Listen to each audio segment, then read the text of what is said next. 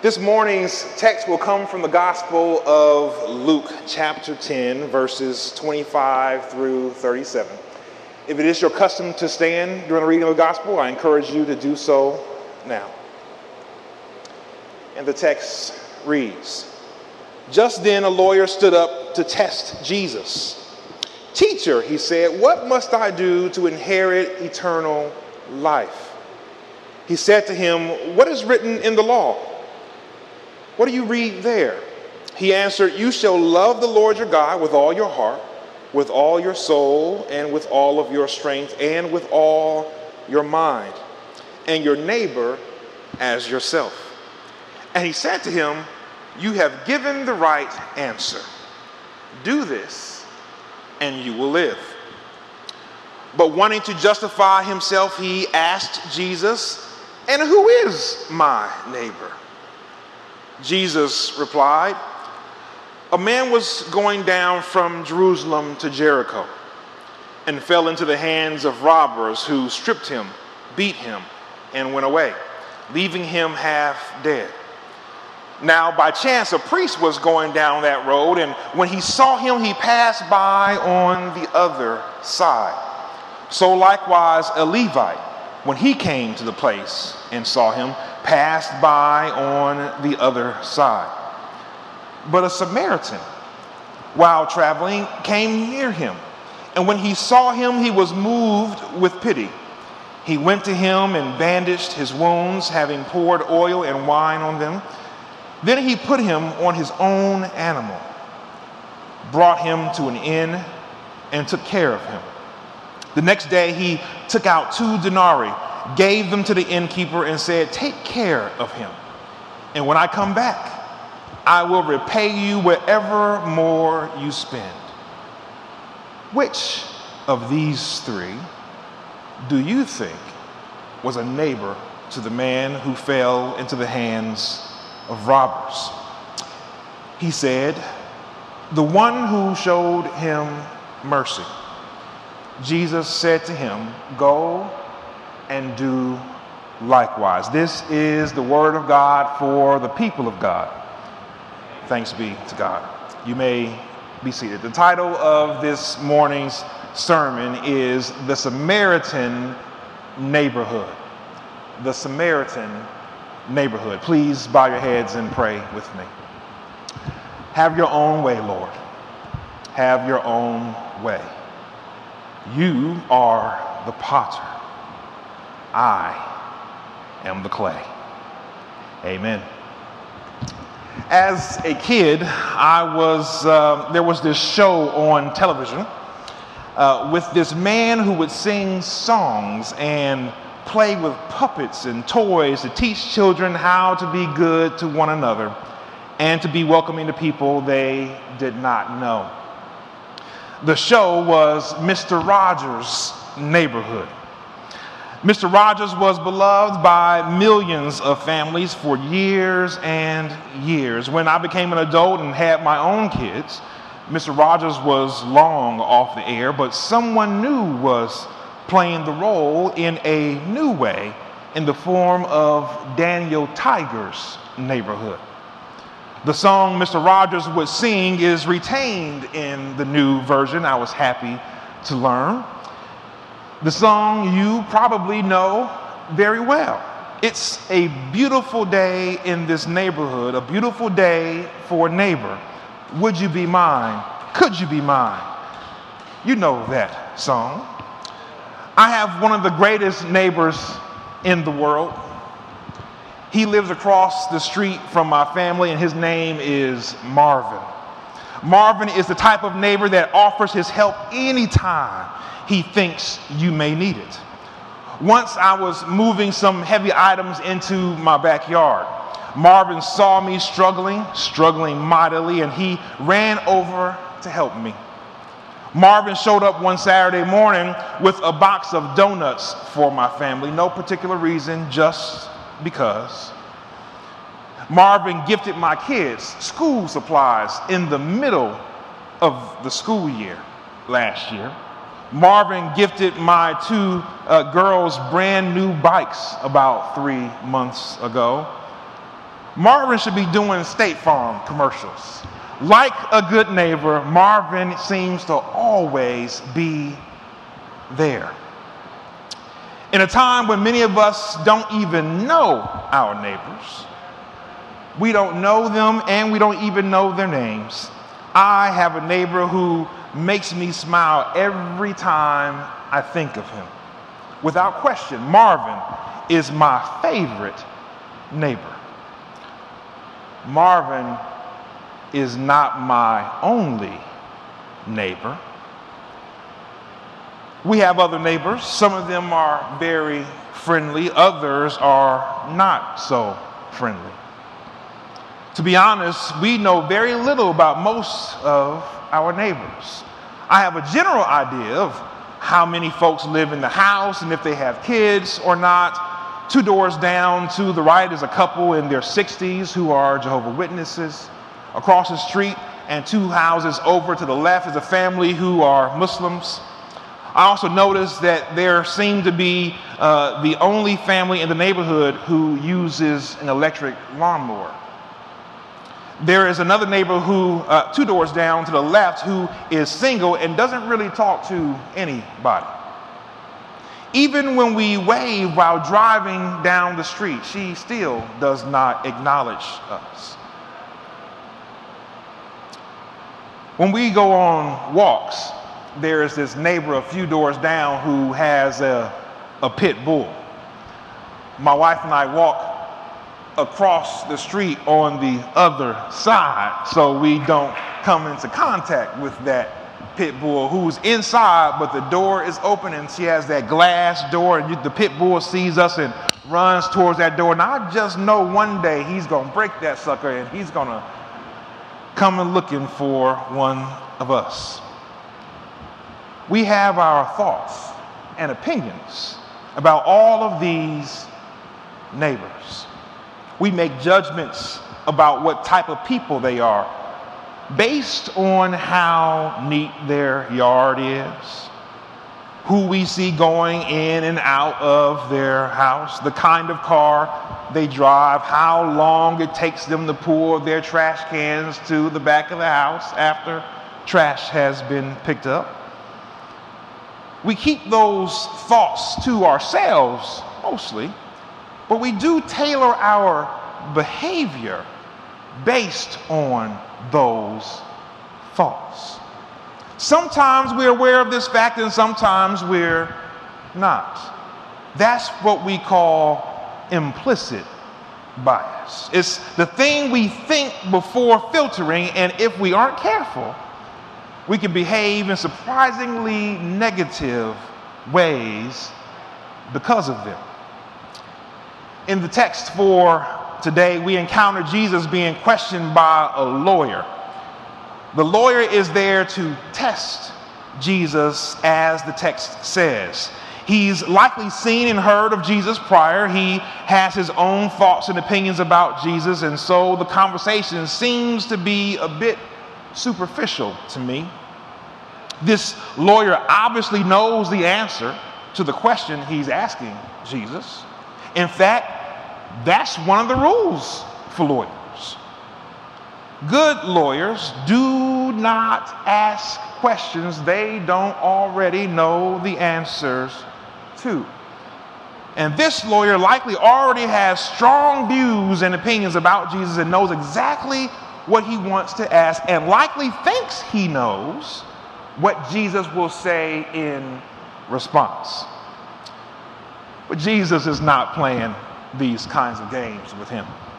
Instead of answering the question, Jesus asks the lawyer to tell him what the law says. The lawyer gives the known answer. Jesus then confirms that the lawyer knows what the law says. But it becomes clear that while the lawyer knows what the law says, he doesn't understand what it means or how broadly it applies. The lawyer asks Jesus, "Who is my neighbor?" To this, Jesus offers an analogy. He begins to tell the story about the man who was robbed, stripped, beaten, and left for dead. While this man was lying on the ground, dying, people were walking by, ignoring him. He's likely a Jewish man who included in those who ignored the man dying on the road. A priest, a Levite who likely also worked in the temple. They saw the man dying on the side of the road. They knew he was in a bad situation, but likely had these thoughts in their minds about this man. They may have had thoughts in their minds about why he was there, how he got there. Maybe even he deserved what had happened to him. They had these thoughts that helped them rationalize why they were going to go across and pass on the other side. But one person stopped. That person was one of the most despised categories of people in this Jewish community. A Samaritan. Jesus knew that Samaritans were despised by the community and likely by this lawyer as well. Jesus knew that they had a negative bias against Samaritans because they were seen as essentially mixed bloods. They were the product of the mixing of Jews in the nations who conquered them prior, to the point that they didn't retain much of their Jewish heritage. So they were shunned, ignored, and ridiculed. It was one of them who saw this likely Jewish man dying on the side of the road. The Samaritan not only stopped, but whatever he had planned to do, wherever he had planned to go, whoever he had planned to see, was interrupted because the man dying on the side of the road was more important. He saw that man as his neighbor, and he could not just keep walking. He decided to be a neighbor. Jesus is delivering a point here. Our neighbors include people like Marvin, who is kind to us, goes out of his way to be good to us, and who is easy to love and appreciate. But it also includes the other folks too. It includes folks who hate us, folks who we really, really dislike, folks who think differently, believe differently, and behave differently, even those who don't live next door. The Samaritan lived at least 60 miles away. That's not generally who we would count as a neighbor, but this Samaritan thought of his neighborhood in a different way. It's not just the folks who live right next to me. It's not just the folks who live in my section of the city of Atlanta. It's not just the folks who live off of my exit. It is not just the folks who live inside of the 64 miles of 285. It is not just the folks who live in Fulton County. It is not just the folks who live in the state of Georgia. It is not just the folks who live in the Southeast. It is not just the folks who live in the United States. It is not just the folks who call themselves United Methodists. It is not just the neighborhood is larger than we've been thinking. The neighborhood is larger than we've been thinking. And this Samaritan's neighborhood is quite large. What does it mean to count someone as a neighbor who lives 60 miles away? The majority of people who live 60 miles north or south or east and west from here are very different. Some of them worship differently, speak different languages. They certainly vote differently.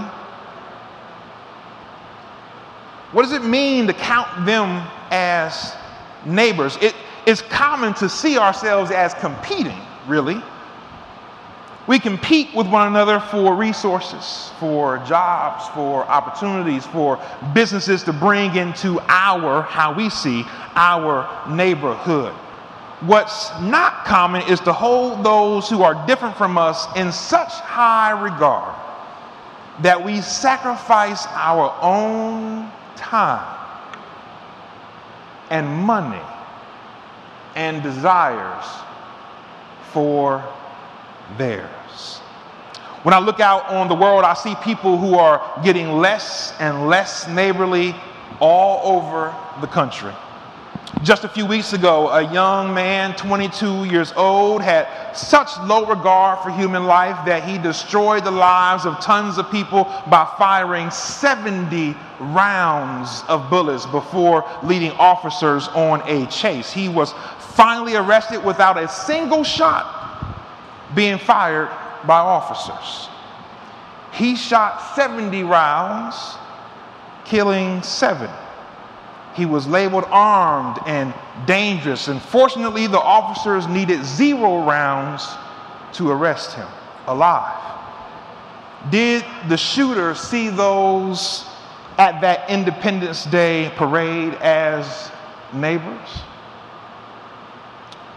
Those officers certainly saw him as a neighbor in spite of what he'd done to the neighborhood.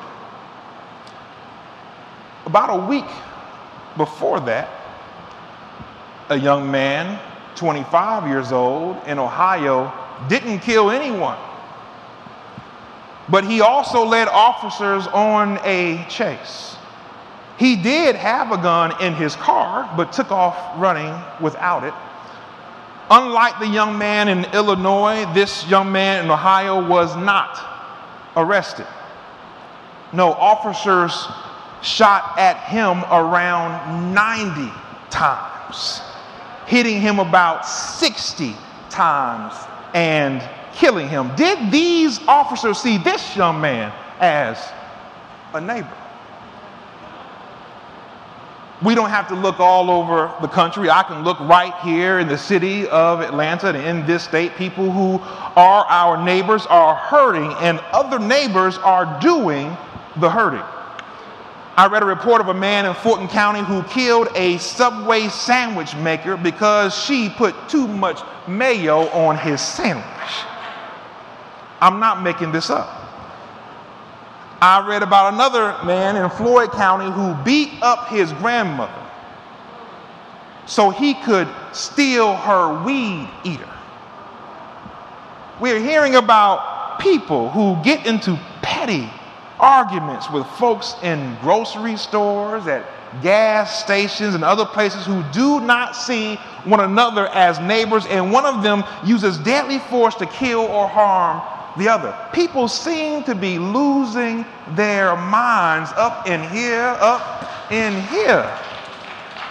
We have folks who make laws to disenfranchise their neighbors. We have folks who spend enormous amounts of time to find ways to exclude their neighbors from involvement, participation, and engagement on various levels. Some of it is based on tiny shreds of information or even misinformation that cements their bias and emboldens their disdain for people they really don't know. This is why Jesus tells this story about the Samaritan. Did you notice that this passage is usually called the Good Samaritan passage? Even that title shows a negative bias against Samaritans in general. It would not be titled the Good Samaritan if the community viewed all or most Samaritans in a positive light. Why must we categorize people and put them in boxes and assume that we know everything about them based on a single shred of information?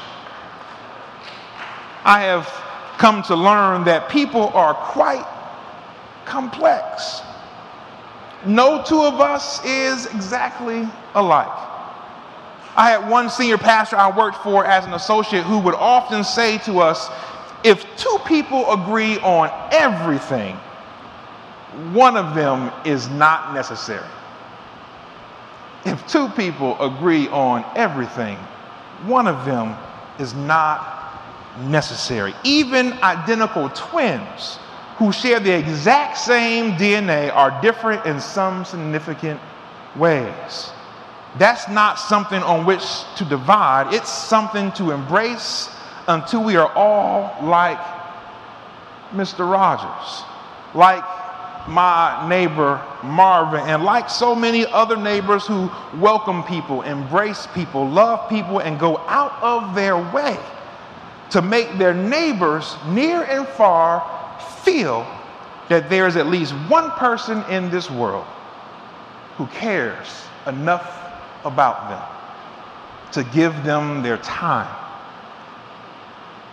to give them their concern, to share with them their love, and to treat them like a neighbor. There's a story about a woman who is approached by a stranger who asks her if she is a Christian. The woman looks up in a thoughtful way, looks at the houses along her street in a mixed neighborhood of people from all walks of life. She thinks about the people inside those homes who think differently, behave differently, who have different political signs in their yards, who have different skin color, and even a different religion. One is a single mom with 5 baby daddies, one who served time in prison, one who had an abortion, one who was transitioning from male to female, one who never leaves their home except to check the mail. One is a same-sex couple with 2 kids. One is a man who inherited his family's wealth. One is on government benefits. One woman went to Ivy League schools and makes a ton of money. One lives in a tent under the bridge near the exit ramp. One always leaves his trash can on the street 2 days after trash has been picked up. One of them ran against her for the HOA board position, and one is being priced out of the neighborhood because her rent has gone too high. The woman then looks at the stranger who asked her if she is a Christian. And she ponders and she thinks and considers, and then she says, I don't know. Ask my neighbors.